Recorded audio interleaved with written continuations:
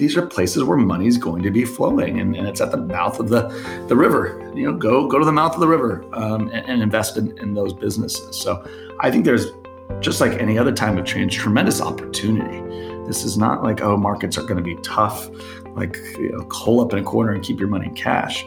No, I think this is a time of an inflection point in markets, and I think you're going to see some very huge opportunities in terms of active management, being in the right place, long the right place, and short, the right place. I think those are ultimately those tremendous opportunities. Imagine spending an hour with the world's greatest traders. Imagine learning from their experiences, their successes, and their failures. Imagine no more. Welcome to Top Traders Unplugged, the place where you can learn from the best hedge fund managers in the world so you can take your manager, due diligence, or investment career to the next level. Before we begin today's conversation, remember to keep two things in mind. All the discussion we'll have about investment performance is about the past, and past performance does not guarantee or even infer anything about future performance. Also understand that there's a significant risk of financial loss with all investment strategies, and you need to request and understand the specific risks from the investment manager about their product before you make investment decisions. Here's your host, veteran hedge fund manager Niels Kaastrup Larsen.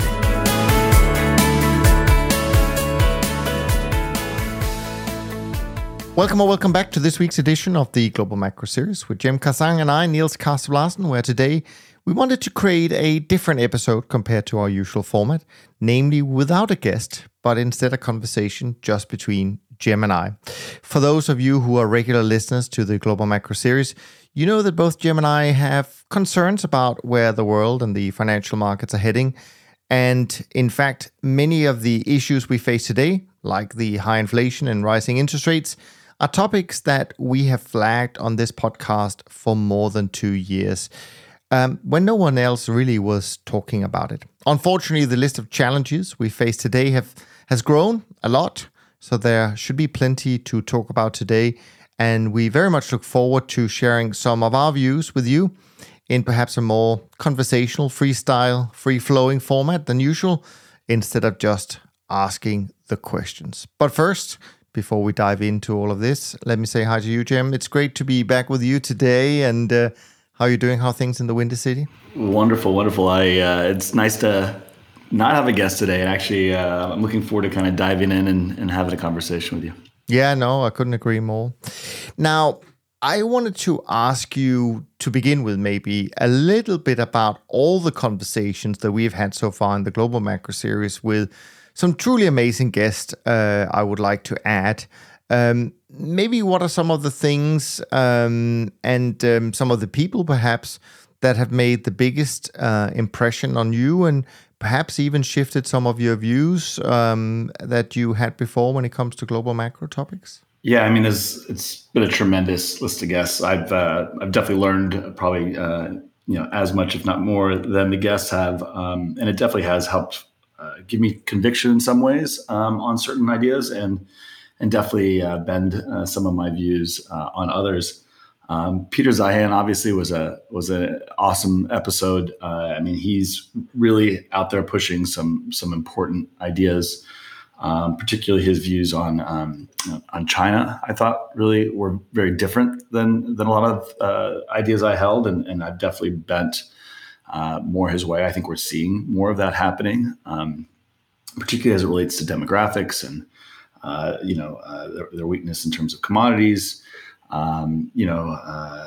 Obviously, he was out there talking about these things before the dollar strength we saw. So I think that was very telling. And he's been fairly right so far on a lot of these topics, including about Russia.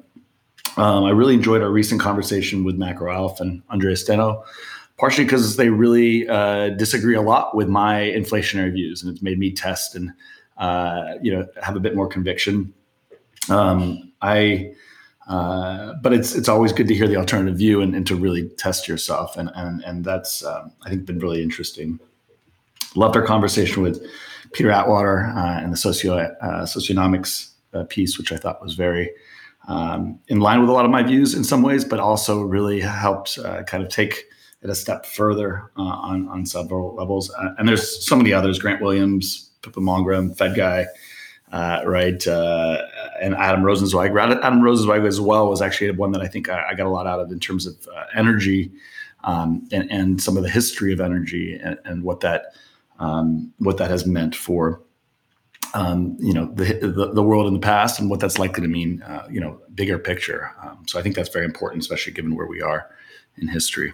So just a couple, but there's so much in there to tear apart and dive into, and it definitely has informed a lot of my views. What about you? I agree, and obviously some of the guests you mentioned there, I think they also made a big impact. I think, again, I would say, what did it for me with Peter Zeihan, and of course he's someone who has this wonderful way of being quite certain about a world that is full of uncertainty, and I love that. But what he helped me do is actually kind of piece together some of the challenges that's been in my wheelhouse, which has been the trend following world, right? Because we did have a 5-year spell, 2015 to 2020, where things were much more challenging than what we have seen. And a lot of people were saying, well, trend following is dead and all of that. And actually his recount of how we got to where we are, but I have to say also combined with the conversation that that we had with Kevin Colline, or you and I didn't have that, but that I had with Kevin Colline, who's obviously doing a lot of the conversations we have now in the Ideas Lab series. But his book that he co-authored, The Rise of Carey, that combined with Peter's framework from what happened post the Second World War and all of that, and then the rise of Carey, that regime, and how he also believes that it's falling apart at the same time as Peter Zeihan is saying we're deglobalizing, which is the same as saying, well, the stable world that we have lived in is coming to an end. That helped me a lot actually to frame the strategy that I work with. And how it all fits together. So that was very, very useful. But I agree with you in terms of the other guests. All the other guests have been fantastic. There's something in each of the conversations that is worth, revisiting from time to time. And of course, we will be revisiting some of these topics with the guests themselves. I think we have Adam on next month already. So this will be an incredibly interesting part as well as of our journey. To kind of follow up and hold them a little bit accountable, like we are with our performance, I guess. Absolutely. So it'll be good. Anyways, I appreciate you for this kind of sharing that. Now, some of the things that I would like to cover with you today is things like the role of central banks today. Both their current and potential future politics and the implications of them. Are we going for a hard landing or soft landing, a crash? Who knows? Also, the kind of inflation we're facing, is it going to be inflation, stagflation, deflation, things like that. I also would love to hear your thoughts on some of the many asset classes that we touch in our lives, and maybe some specific markets. Lots of people, of course, are thinking about whether we are experiencing kind of short squeeze or a bear market rally, or whether this is the beginning of the next bull market. So love to hear your ideas around that. We definitely need to talk about kind of positioning for an uncertain future, what your thoughts are. And maybe to round things off, maybe we shouldn't leave out the good old geopolitics and maybe even some demographics. Maybe we throw in a bit of crypto. We did talk to Nathaniel about crypto as well. Who knows? So it'll be fun. It'll be unpredictable. But I think we have a lot of things to talk about.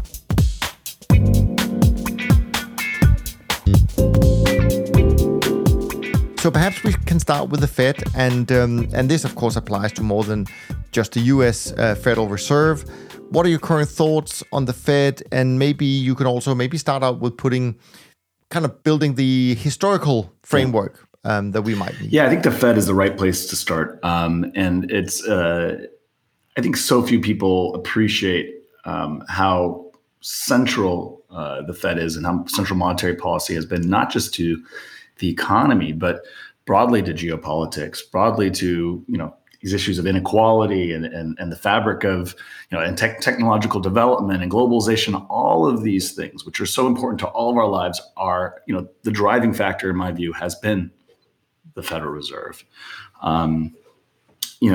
I'll start at the very beginning. Here in the United States, the U.S. was created in opposition to a king, right? And we created a structure that was very much, about equality and justice and liberty. And our founding fathers here created a constitution, which has itself affected many other constitutions and governments around the world. That was had lots of checks and balances, and that was purposely to help protect and safeguard kind of these issues of equality and justice from the power, the corrosive powers of power. And I'm starting there because I think it's important to understand that the Federal Reserve was, in the U.S., because laws are hard to pass, and now it's true for a lot of other democracies. It's been made, we had many business cycles, a lot of crises along the way. We essentially needed crises in order to pass new laws. That was on purpose. We didn't want laws to be passed without unanimity in the system. But people got sick of that. And after some time, people said, well, look, we don't want crises all the time. And so we created an extra governmental power called the Federal Reserve.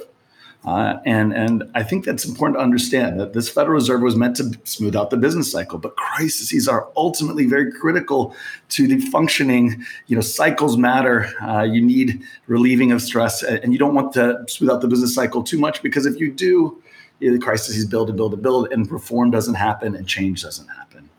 I think that's something that's not talked about enough. It's a very important thing that's happened here.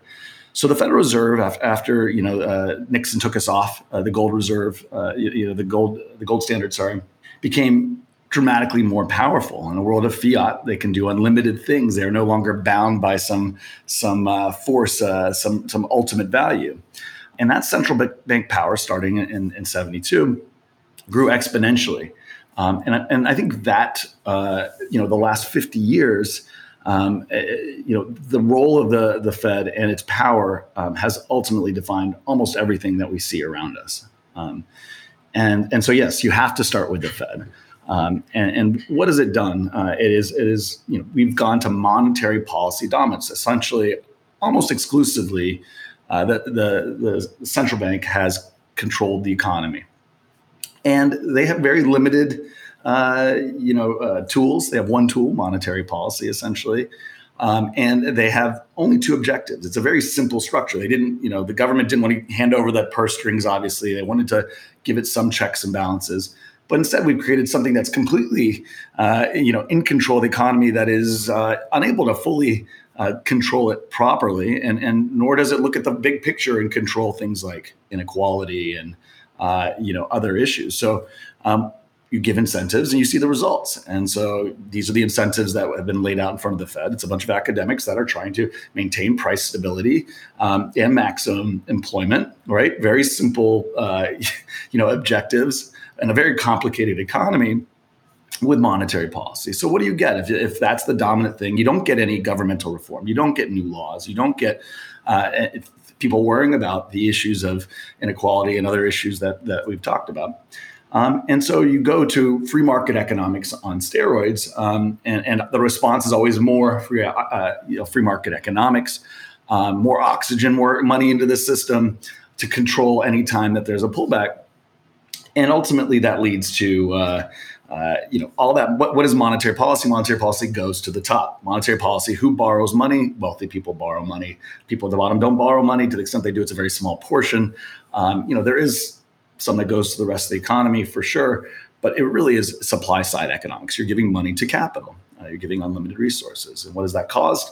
That's caused, in growth. The duration trade, obviously, for 50 years has been dominant. It's created a technological revolution. Again, we've talked about this on the show before, but during my time growing up, I grew up with the Jetsons and 1984 and the 2000 Space Odyssey. The future never came soon enough. It was always way further than you'd ever expect. Then all of a sudden, in the last 20, 30 years, we've seen this massive acceleration where the future that you expect in a year happens in 3 months.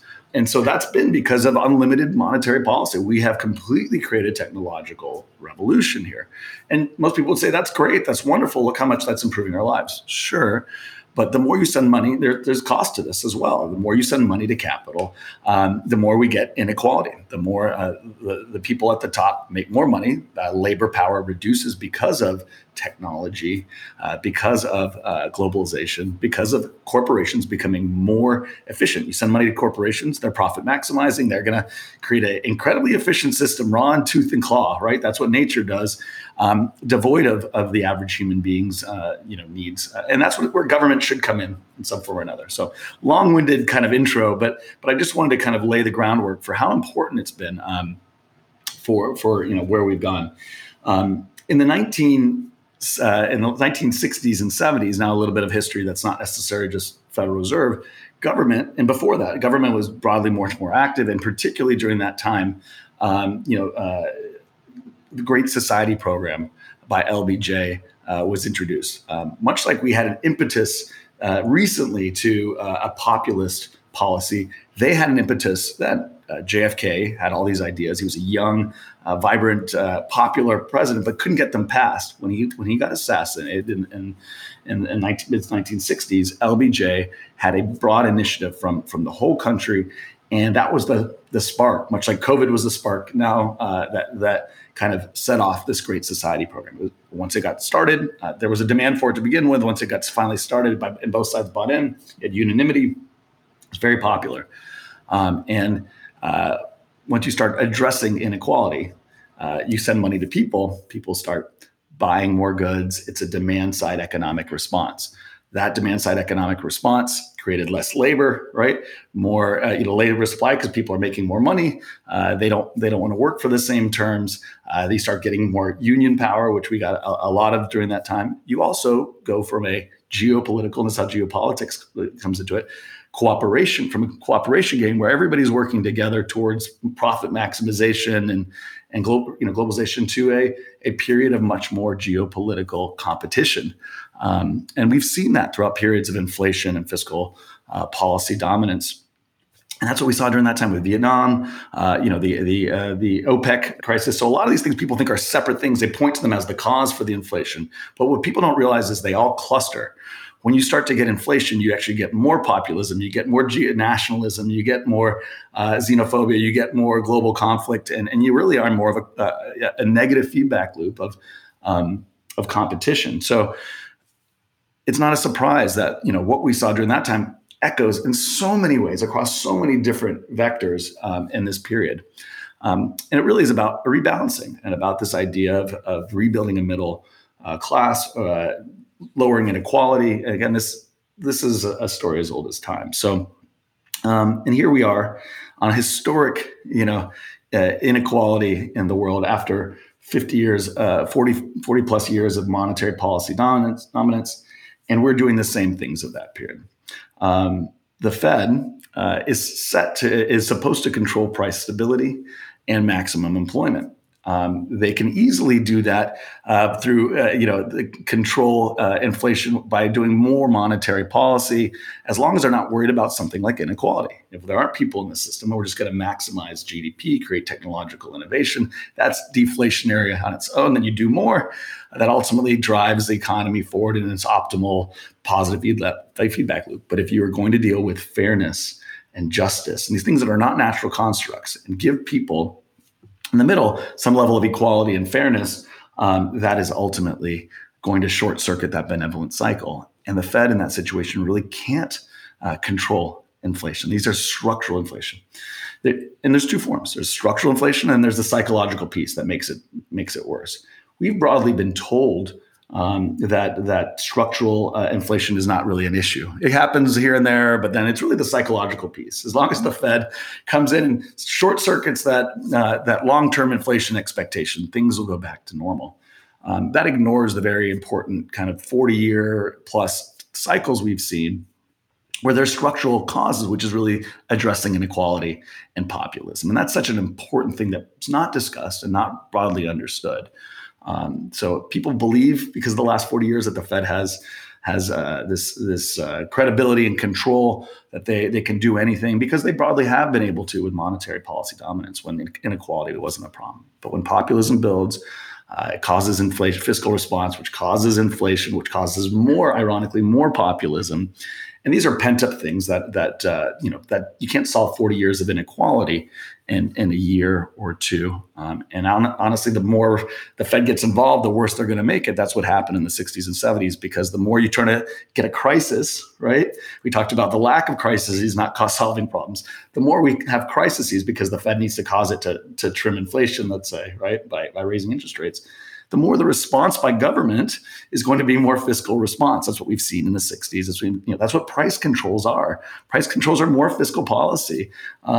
People probably don't understand this. We're seeing it. And we've been calling, you and I have talked about this quite a bit, but we've been calling for it the last 2 years. And those policies, one after another, keep happening. And people are almost like amazed, like, how don't they, does the government understand that fiscal policy causes inflation? Why are they doing this?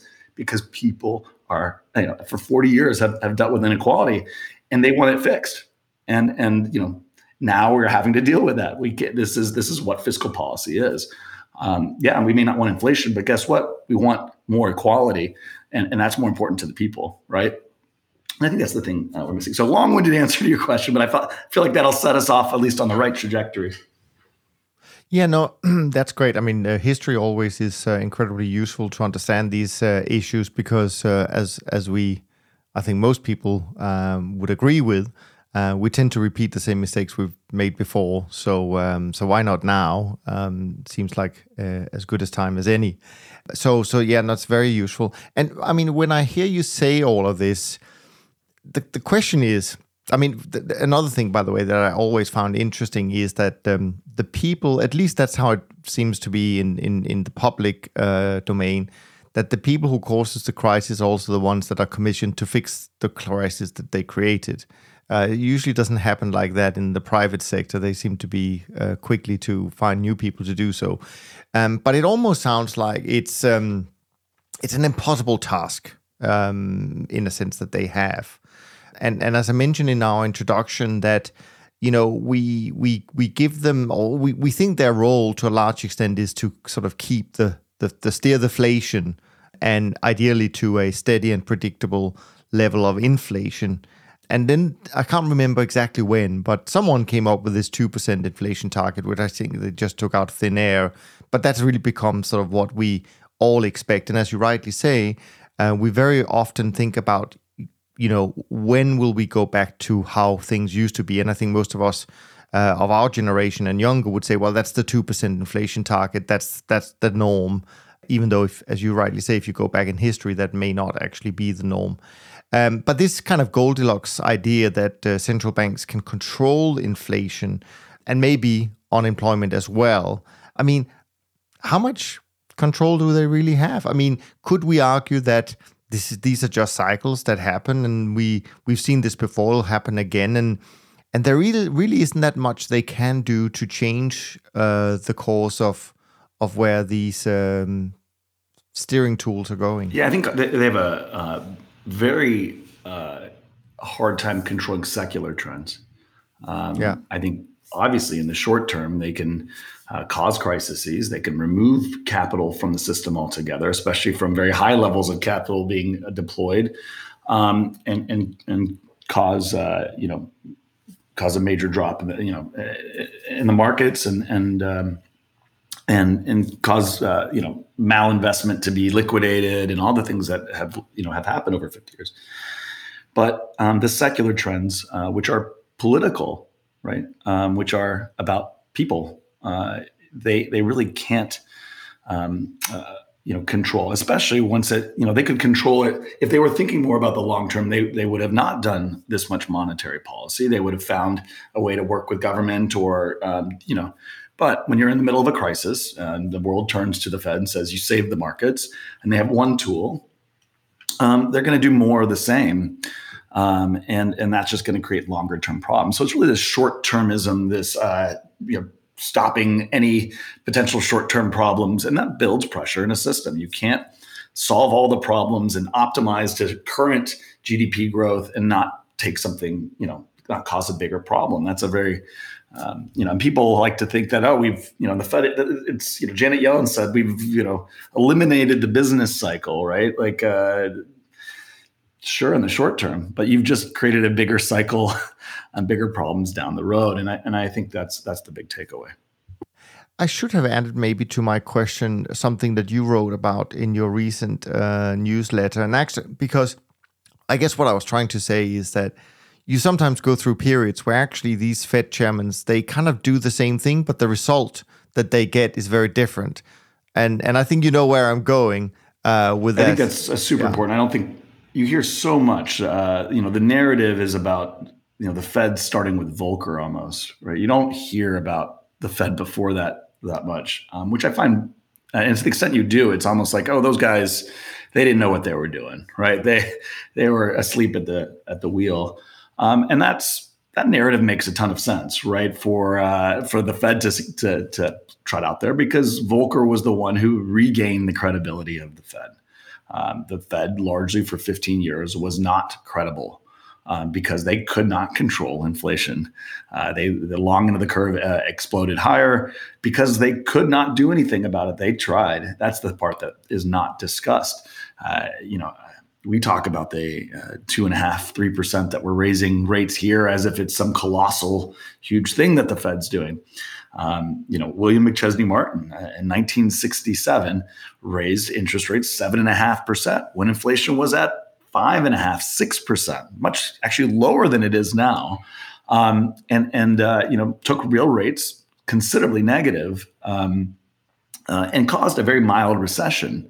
You would have thought it would have caused a much worse recession at the time, but demand, it was a go-go period of hot demand similar to now, and the demand and fiscal policy that was going into the economy was such that they couldn't even really slow inflation. Inflation came down to 1.5%, 2%. Amidst a mild recession, and they held rates real rates fairly negative for some time. Positive. They took the Fed funds rate above inflation for quite some time, and eventually they pivoted, right, and inflation skyrocketed higher because the secular driving forces of inflation were incredibly strong.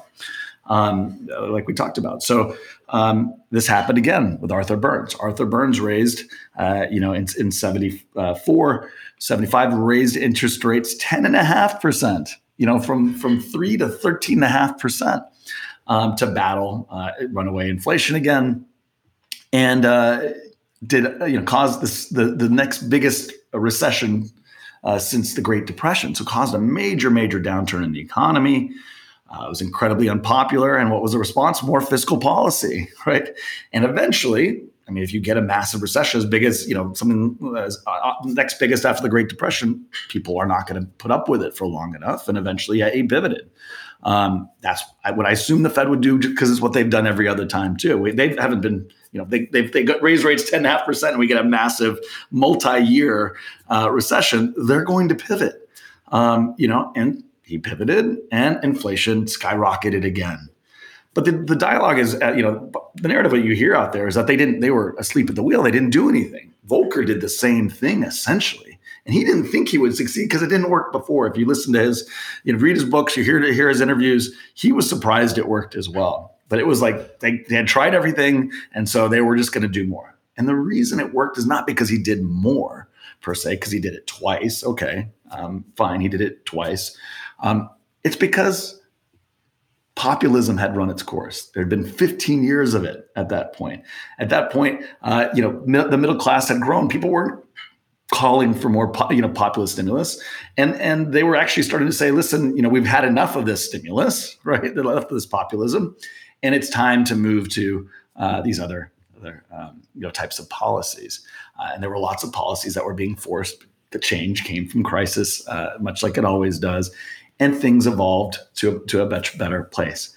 We had the beginning of globalization. We had the beginning of, a much better oil supply, because we've had the supply side responses over that period. You can go on and on. The war in Vietnam came to an end, which is an important factor. But all these things cluster, like I was saying, and when they start to turn, the clouds part. And yes, Volcker did the right thing in stopping that long-term inflationary expectation, which had taken hold because that was the truth. Long-term inflation was going higher and expectations were higher because the Fed couldn't control long-term inflation. But at some point, he came in at the right time and did it again and finally broke the back of that psychological piece. But the secular inflation had died. That's why it worked. And so that's just not discussed. And everybody just assumes that psychological part, and that's the narrative, is all that matters, which couldn't be further from the truth. At the beginning of a populist move and inflationary structural push, we actually don't have that inflationary mindset, not even close now. Again, we've seen the Fed's ability to just crank down the long end of the curve. People don't realize, broadly, in my opinion, how structural this inflation is. We're seeing that in the data, underlying data. Sticky price inflation is actually continuing to go up higher. Labor, rents, all the things that are more domestically driven.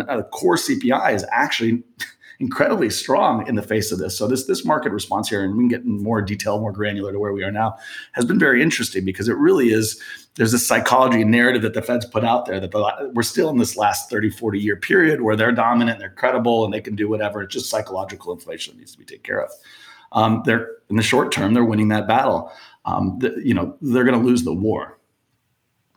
Yeah, and absolutely. And I'm a big believer in cycles, market cycles, and it strikes me from time to time how little we as a whole pay attention to this, because you can go back and you can find them. And as you rightly say, if you do something at the right time, it has an effect. But if you do it at the wrong time, it usually doesn't. And so it'll be interesting to see. But of course, as some people would argue, one of them I'll come to in a second, it is very likely that we've just seen the change in the 40-year interest rate cycle, and which probably then had its low in 2021. So we're like 1 year into the next cycle, and already people are talking about, the Fed is about to lower interest rates and go to zero. It's interesting. But anyway, we recently published a fascinating conversation, I think, with Edward Chancellor, perhaps as some people call him, the best financial historian out there. And of course, he's very current at the moment because he just came out with a new book called The Price of Time. And in it, he writes about, and the conversation he had with Kevin Colldine on the Ideas Lab series, one of the points they were talking about is obviously the consequence of the ultra low. So now we're back to the ultra low interest rates that we've seen, which are, I hate the word, but they are really unprecedented when you look at it from a historical point of view in terms of how low they went. Do you yourself have any views in terms of the potential consequences of these ultra low interest rates? Of course, a lot of people talk about the fact that it creates, speculation, bubbles, all sorts of bad behavior in the financial markets. But is there anything you've sort of thought about when you do your big picture thinking? Absolutely. So to go back to what we were saying before too, doing the same thing at the wrong time that worked at the right time can actually have a massively negative feedback loop. People think, well, it worked for Volcker, just try it again. What do we have to lose? Well, it can make things worse. And I think that's the thing people don't realize.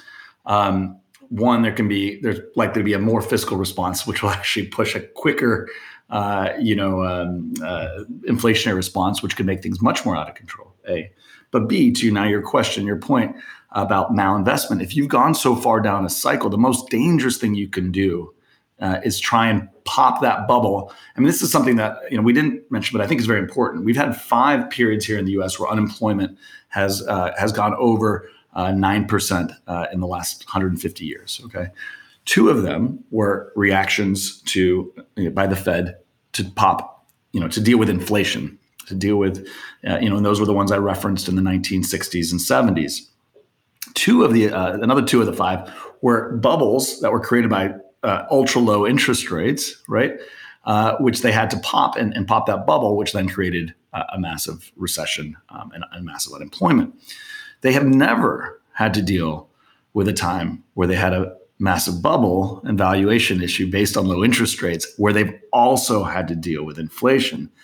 That is much harder. In the 60s and 70s, we were not at a valuation bubble. Malinvestment was not incredibly high. We did not have a massive potential give back on some of those issues and risks that were correlated with popping that bubble at the same time as inflation. So it's important to note this is a very volatile situation, much more volatile than the 60s and 70s, I would argue, because of those ultra low interest rates and that malinvestment that you discussed.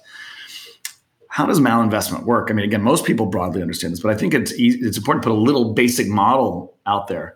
My mental model, it's a very toy model, is the whole economy is basically a real estate investment, right? You can put 25% down if you borrow, right, on an investment property, and if interest rates are at 6% and that property cash on cash yields 6%, you're probably not going to do it. You're just going to buy the property and get your 6% yield. But if interest rates go to 4%, yeah, you're going to borrow. I mean, it's a no-brainer, right? You're going to go put 25%. You're going to go buy 4 times as many properties, right? And you're going to make 2% on each of the 25% pieces that you borrowed. So 2%, 2%, 2%, 6%, plus the 6% yield you had on the other amount, right? 12%. All of a sudden, your price to earnings ratio just double. I mean, you just have half the price to earnings ratio. Like your price, your value of your cash flows has dramatically gone up. People just look at PE and say, we're at average or just above average price to earnings ratios. This is great. They completely don't look at the leverage under the hood. It's not the fundamental economy hasn't changed, right? All that's changed is there's lower interest rates. And that's fine, okay, as long as those interest rates stay low, sure, you're getting that cash flow. That's great. But when interest rates do go higher and people have to refinance, right, those mortgages or whatever, that's a problem. That's level one. Level two is what happens when interest rates go to 4% and everybody can go buy 4 times as much property and prove, well, guess what? They start being okay with 5% yielding properties because there's more money out there chasing these returns. And they can still make 5%, 8%, 8%. They were making 6% before. It's better than it was before. And that's malinvestment. Again, basic model, but that's what's happening in the economy. We've lowered interest rates to 0, right? And guess what? Over 40 years, lowering interest rates to 0 creates a lot of leverage and a lot of malinvestment. So we're seeing record corporate leverage by significant margins, almost twice as much leverage in the system on the corporate side. I think it's gone from 30 to about 50, 52%, right?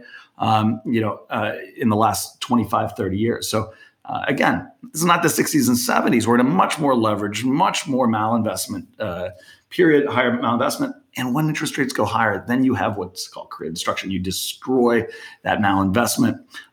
Things go, and all these ideas and things that, sending people to Mars and mining asteroids or whatever, right? That these future ideas, which may be cash flow positive at 0% interest rates over the long run and have a positive expectancy, can no longer, and there may be great ideas and great technologies that you've developed on them, but they disappear.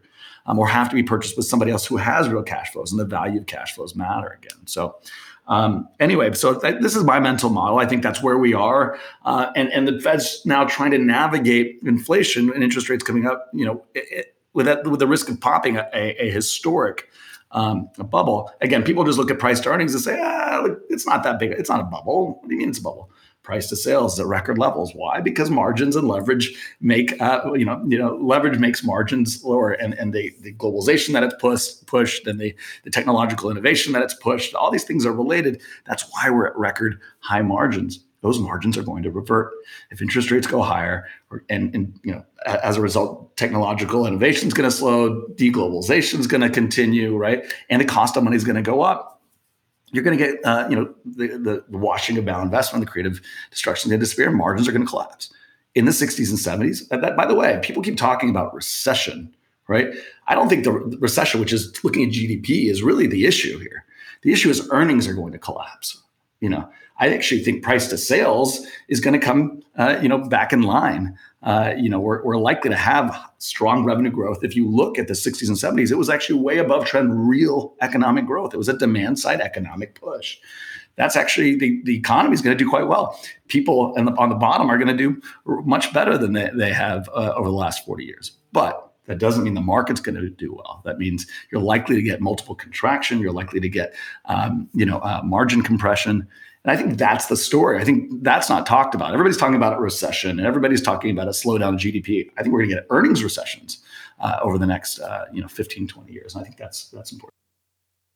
Yeah, no, absolutely. And you kind of moved on to an area that I wanted to talk to you about in any event, and that is sort of maybe looking at some of the various asset classes and markets. Obviously, the guests that we have in the series, some of them are very specialized in certain areas, and some are more broad based. But I think it would be fun to run through some of these asset classes and hear kind of your views. And you already started, so let's stay with bonds and interest rates. I mean, to some degree, you can expand on it a little bit more. I'd love to hear a little bit about what you think in terms of where they are heading, both in the US, but also if you follow European rates. Could be interesting to see what your views are, and maybe in terms of the differences.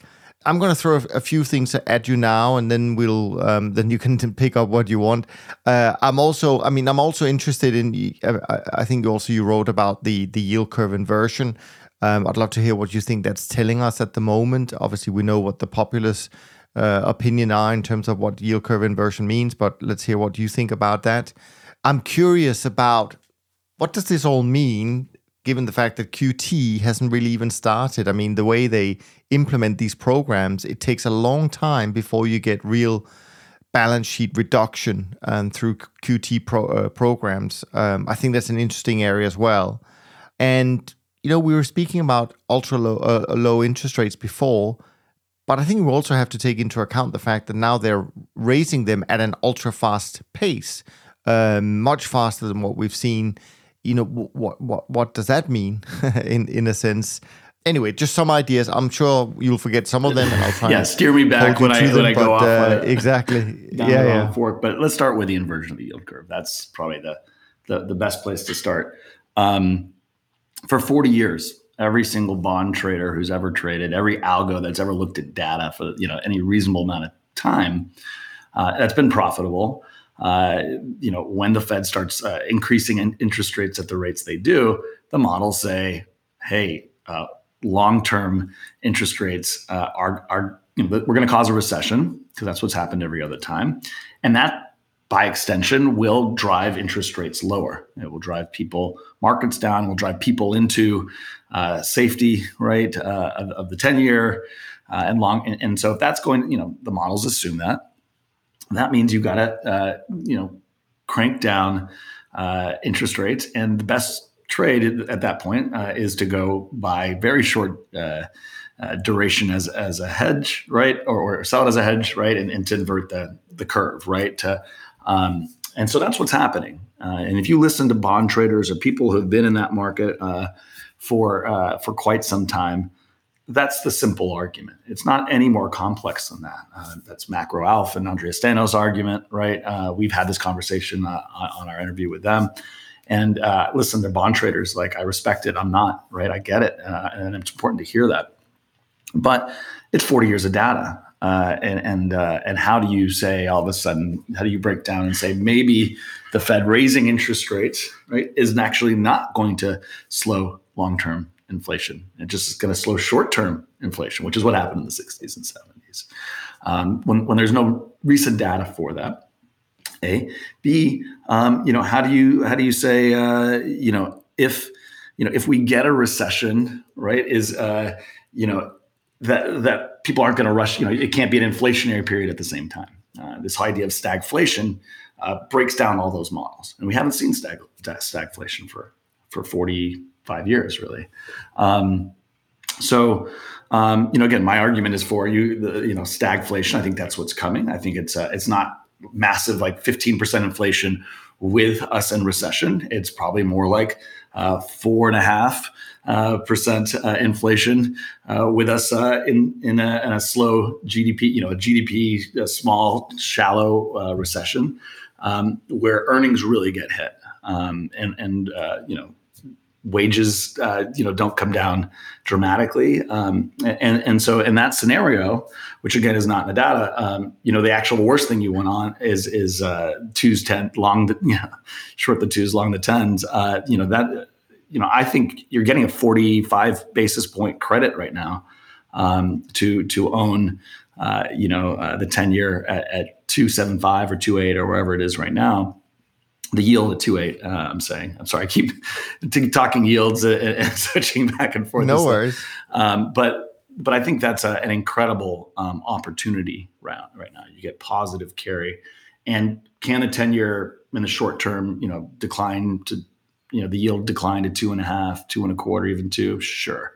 But you're getting enough of a credit here, and I think the long-term secular trend is very much in place. And I think people are discounting the power and importance of politics and populism and what actually the reaction function behind the markets looks like. That piece, I think, is critical. And that's not a data set or something that people run models on, right? Broadly, models are saying, follow the historic kind of path. But again, people are like, well, don't fight the bond market. The bond market's usually right. Well, and up until last year, sure, it wasn't right. 6-9 months ago, right? Couldn't have been more wrong.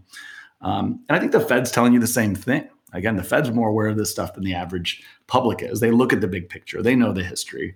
They're trying to control the narrative and do the best they can.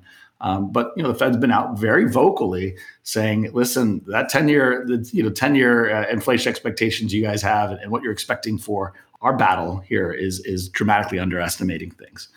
The pivot that the market's pricing right now is not just in my opinion, but in the Fed's opinion, insane. You should probably listen to the Fed on that. So again, it's always dangerous to go disagree with the market. I hear you on that. But every bond trader out there is saying the same thing, which that makes me feel pretty good. When very few people are agreeing with my view, because actually, I actually think what's happening here is a very basic, and again, every argument's the same, which is this, hey, the Fed's going to raise interest rates, and that's going to cause a recession, and by extension, that means long-term rates yields have to come down. That's the simple argument. I disagree with a lot of parts of that argument. I think the Fed will slow the economy eventually if they're very aggressive. But I think ultimately secular inflation is here to stay.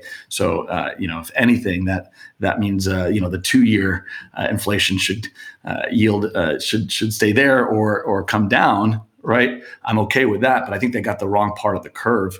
They're pricing it. And I think, again, the 10-year on out yield is going to actually secularly trend higher. So I would expect a steepener to really take hold in the next year. And I think when that happens, I think we're going to see a general loss of credibility at the Fed. That's what I'm actually looking for here in the next year or so, this loss of faith that the Fed can actually control long-term inflation.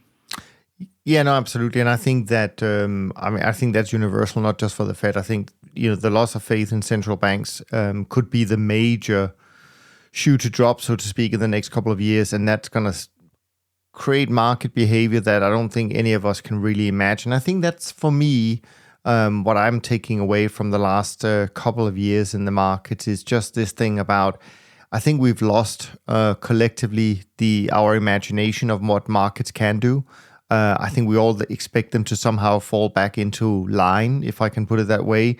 And I think there's way too little being priced into the unimaginable, really, and things not panning out the way everyone expects. And so time will tell. I mean, just the fact that obviously we've had a pandemic, we now have a war in Europe, and we have many other crises, and then at the same time, we're seeing the fastest pace in terms of rate hikes happening. At some point, maybe also some serious QT if they deliver on their promise. All of these things, to me, in itself, should indicate, well, then the markets wouldn't they're not going to react like we just want them to or expect them to. There's going to be some big surprises along the way.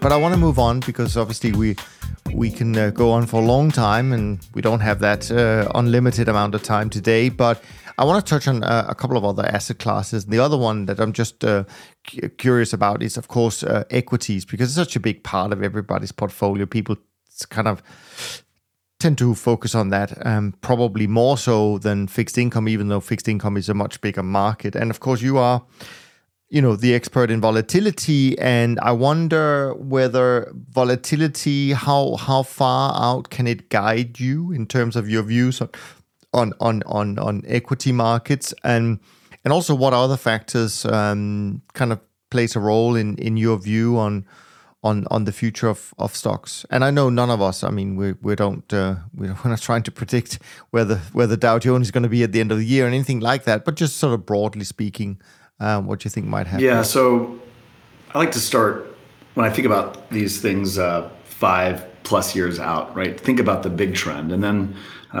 those trends often have very little to do with what happens the next quarter or month, much less week or day, but they do matter. And I like to work my way back from these things. And again, I've kind of given you my broad view on 5-year interest rates. What does that mean for equities? Let's talk about that.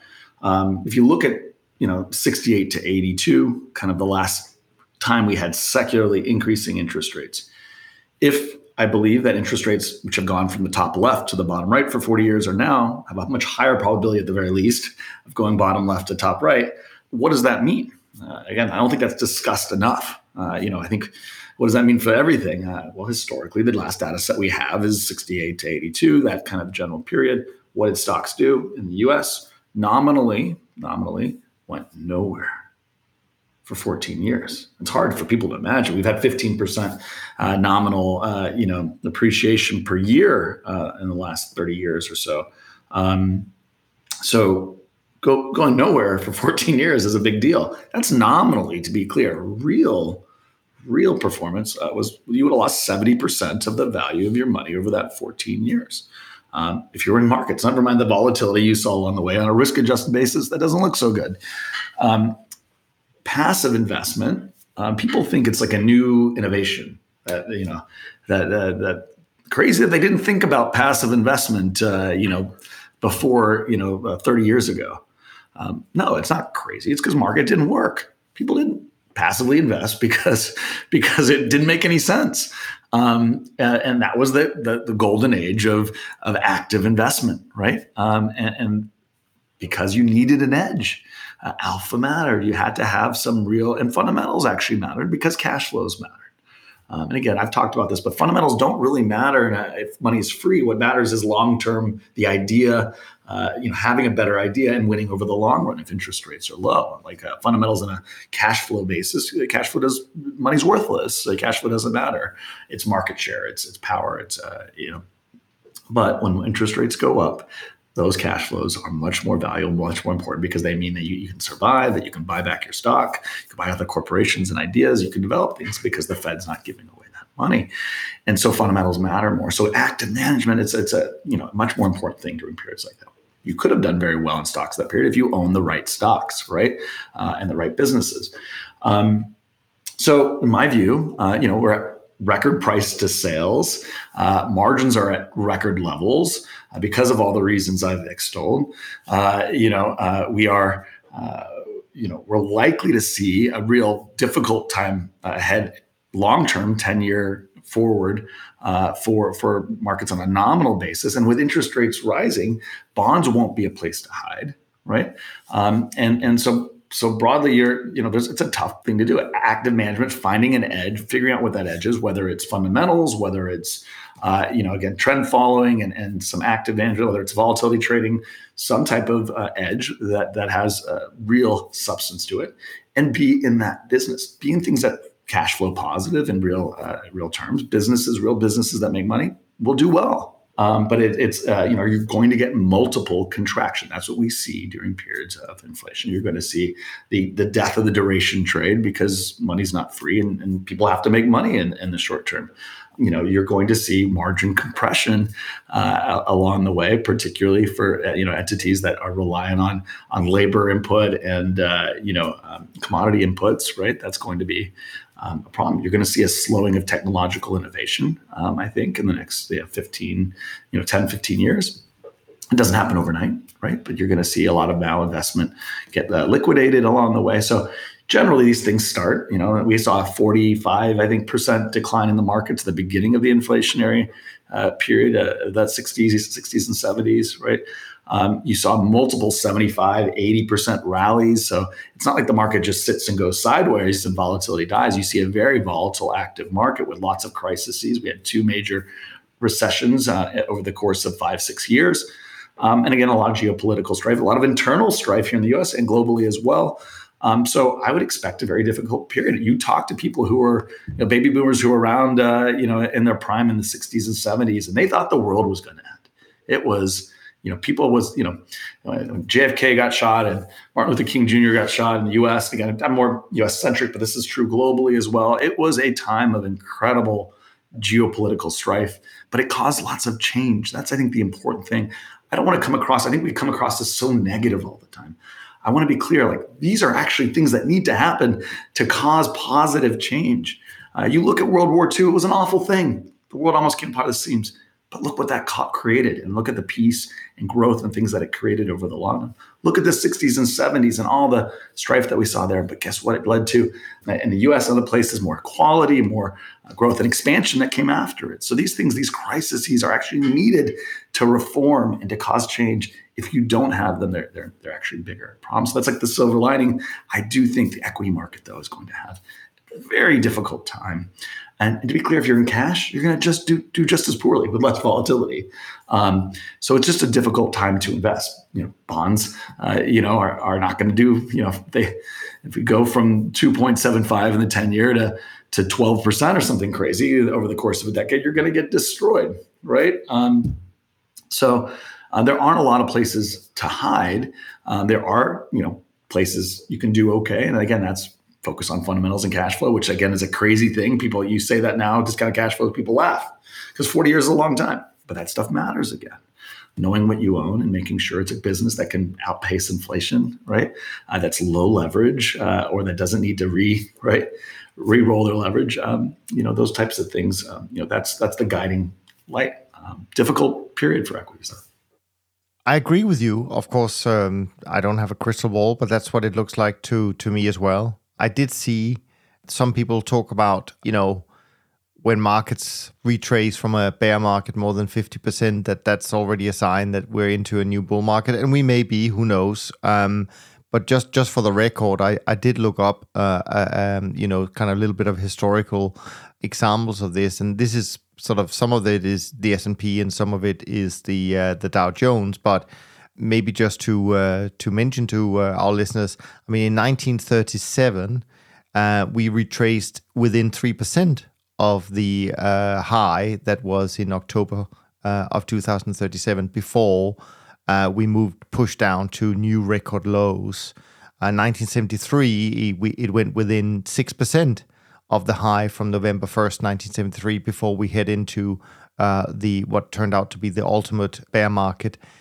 2000, some people will remember 2000. We got in within 2% from the high of March 24th, 2000, before we started the real bear market that lasted until, I think, March of 2002 or something like that.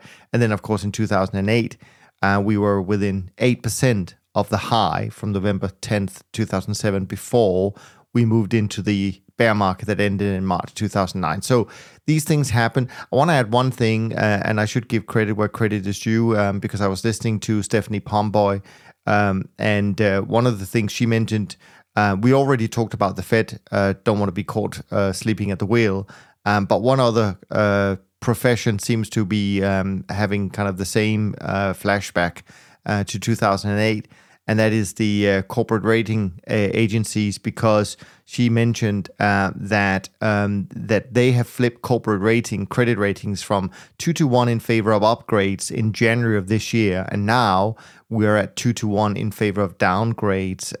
So definitely things are changing. Now, before we wrap up completely, there are a couple of things I just wanted to ask you further a little bit about. Obviously, there's been a lot of talk about currencies, in particular the dollar. You already mentioned the dollar. Some people are looking for a certain milkshake situation where the dollar will suck up all the liquidity and just continue to get stronger. The crypto space have, at least as far as I can tell, for a while been predicting the complete opposite, the demise of the dollar as a reserve currency and significantly lower dollar from here. Just very quickly, Jim, where do you stand on this, if you have an opinion? Yeah, this is one of those places where Peter Zeihan has definitely shifted my view on this, and luckily he did it early. Look, the U.S., again, I grew up all over the world, so I don't want you to take this as an American-centric nationalistic thing. America has a lot of strengths that are immutable, and those are, we have commodity independence, obviously very important during this time.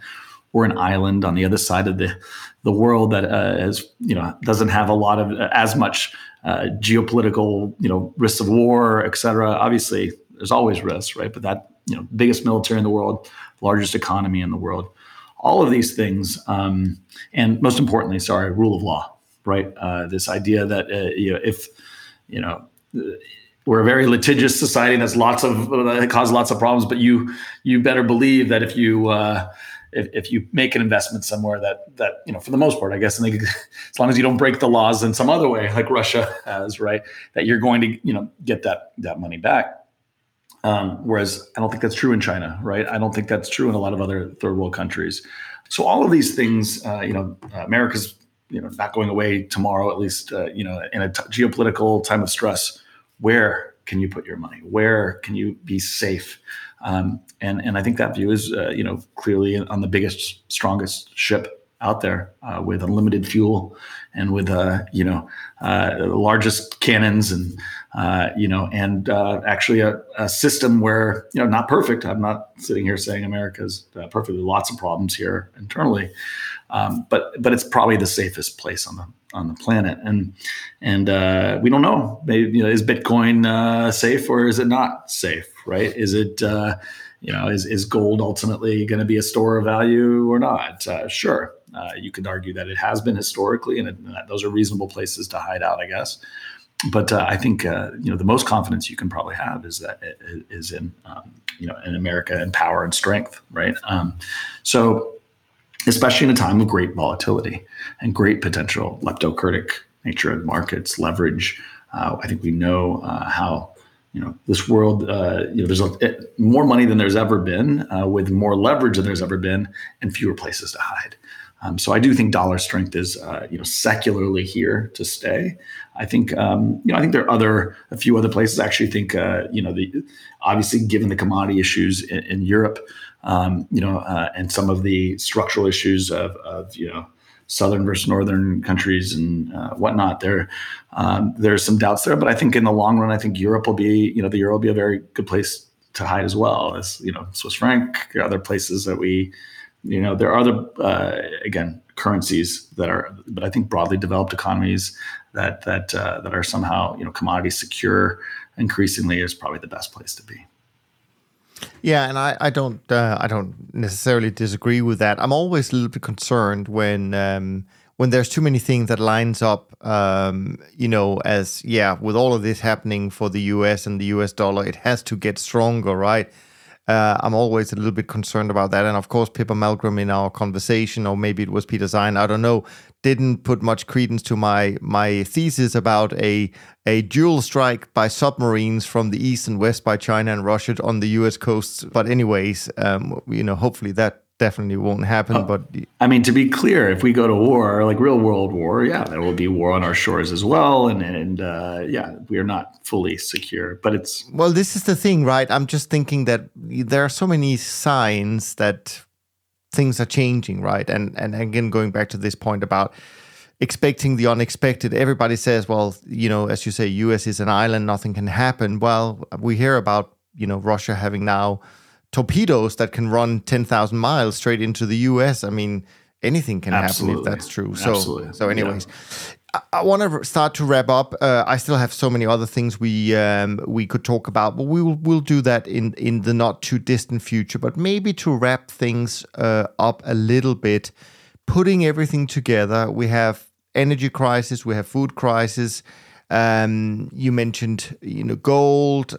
We have the whole geopolitical situation. We have demographics. We have something that you and I have talked about also. This idea of a fourth turning taking place right now. I guess what investors really want to do or want to hear is just a little bit about, so how do we deal with this? How do we invest? How do we position ourselves for a future like that? So maybe to wrap up, just sort of your big picture thoughts in terms of what investors should be considering at this point in time. So hard assets, things of real fundamental value, ideally something that yields something on top of that fundamental value. That's not a new idea in terms of inflation, but that can be companies, to be clear. I don't want to sit here and say, corporations are actually, we're going to have I think above trend. This is, GDP growth. I think revenue growth is going to be great. I think margins are going to, and it's not going to go in a straight line. I'm not saying in the next year. I'm really talking the next decade, right? But I do think, we're going to get more and more demand side economics, demand side policy globally. And that's because we're going to have more unrest. That's because we have more populism. That's because, that's what the people are going to call for. And I think we will see more change. I think that change will ultimately be very good. We'll get a rebalancing, a deleveraging. This is a period of deleveraging. But in the meantime, hard assets, ideally with long-term duration leverage, right? Go buy some real estate, even at these interest rate levels. I think it's a good, especially something that rents will increase. We didn't talk about demographics here in the U.S., but we have a millennial bubble here in the U.S. True, a lot of other countries as well. That's increasing demand that had very slow household formation. We have pent-up demand coming, and that's the entity that's going to get the most fiscal stimulus going forward. So go to the root of what those people want. Sell them things, right? They are going to be the ones with the money. It's a demand side economy. Go to the seat of government. I think I've mentioned this before, but government is, we've seen throughout history these cycles where broadly people trust in capital markets to be the best allocator of money. And then we go through periods where we say, listen, that's not fair. Or the government needs to be an allocator of capital for more fair policy. And when that happens, which is broadly, I think, where we are, whether we rationally think about it that way or not, you want to go to what government's going to spend money on. Now, what does government spend? Just go look at the budgets. It's healthcare, right? I think healthcare is going to I think we're going to revolutionize healthcare. I think it's been underinvested in for quite some time, not just here in the US, but globally. I think it's going to, the power of technology is the ultimate science. We should be, that should be way further along if you look at where other sciences are. Not just in terms of health outcomes, but also how it operates and how inefficient it is. So I think healthcare, defense, right? I think that's a major spending point. It's been growing for some time. I think that's a great place. Housing and urban development, right? Infrastructure. I mean, these are places where money is going to be flowing, and it's at the mouth of the river. Go to the mouth of the river and invest in those businesses. So I think there's, just like any other time of change, tremendous opportunity. This is not like, markets are going to be tough, hole up in a corner and keep your money in cash. No, I think this is a time of an inflection point in markets. And I think you're going to see some very huge opportunities in terms of active management, being in the right place, long the right place, and short, the right place. I think those are ultimately, those tremendous opportunities. Maybe to add to your view, I don't know if you want to take this on. Not sure how I feel about it anyways, but I'm going to throw it out there anyways. And maybe it ties into this idea of a fourth turning, but I did notice a Bloomberg headline today talking about Michael Burry from The Big Short, that he had sold all his equities and had only one equity left, and that's prisons, a company that invests in prisons in the US.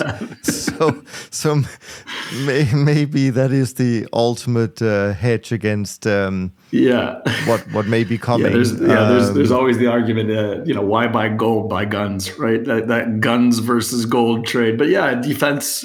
I think defense stocks are a great place to be.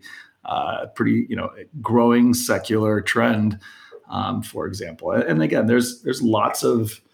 Again, that sounds very apocalyptic. I don't think it plays out as in that way over the long term. I think it's going to feel that way, and the narrative will be there, so that will also help those stocks. But yeah. I think from my point of view, I'm not going to go into any sort of particular details. I think people know that I love the asset class that I work with every day. I'm sure you do the same. But I will say one thing that you mentioned earlier that I actually think is really important, and that is this flip from what people believe now is the way to invest, and that's passive, to what I think will be the way to invest in the future, and that's active. Because you mentioned hard resource or natural resources or hard assets, and I just know how hard that is to invest in from a long-only point of view, because actually most commodities, they in a 30-year odd cycle, they will go down for 20 of those years and only up for about 10 of those years. So I think active will be really important in the world we are heading into, and probably for the next couple of decades, even though nobody has a crystal ball for that long. But I just think there's fundamentally something changing in that area. Yeah, and as a volatility manager, I do want to say, I think a broad trend that's not talked about is I think internal volatility to markets, meaning the rotation around different ideas and themes and places of strength and weaknesses. True in bond market, true in the equity market, true in FX. I think vol of the entities, dispersion broadly is going to do incredibly well for an extended period of time. It'll have really strong periods of performance. That said, I think broad equity vol, in the short term, I think we'll get some. That's the next year and a half. I think we're going to have this kind of leg down and this rebalancing. But broadly, you have to remember 6-7% annual, whatever it ends up being for the next 5-10 years. Maybe it's a little lower. Inflation is a credit to downside every year, and if we think GDP is going to grow at a relatively strong clip, you're also getting a credit every year to the downside in terms of cash flow. So I think broadly, again, if you look at 68 to 82, 14 years, the market went nowhere. I think long term, we've never actually seen a time with options and inflation really, and options were really released, in the late 70s, really not used till the 80s. So I think there is this skew in the market. I think will continue to underperform on broad equities and equity markets. I think you'll get some declines and get some rallies, and I think there'll be periods where you'll do very well in just broad vol. But I think cross asset vol. Rates vol, FX vol. There's a lot of places where you're going to get really leptocritic outcomes. But it'll be really interesting to see how the broad market performs. I think everybody's focused on hedging that broad market risk because they're thinking about 2008, 2009. They're thinking about, and again, I think in the short term, vol will do quite well. And again, there'll be less just structural upside in the market for extended period of times. But I do think that's an interesting trend that's not being talked about now. Yeah, exactly. And I think for me, it comes down to this thing about, the end of the carry regime, which is in another way, you could say it's the end of the convergent market regime. And it's this introduction or return to a divergent market regime, which is exactly what you talk about. And of course, we all know there are only a few strategies that are actually well designed for that. But there we are. Jim, let's wrap up for now. I know you'll be back in a few weeks in any event. Just want to thank you for doing this. I think this was fun.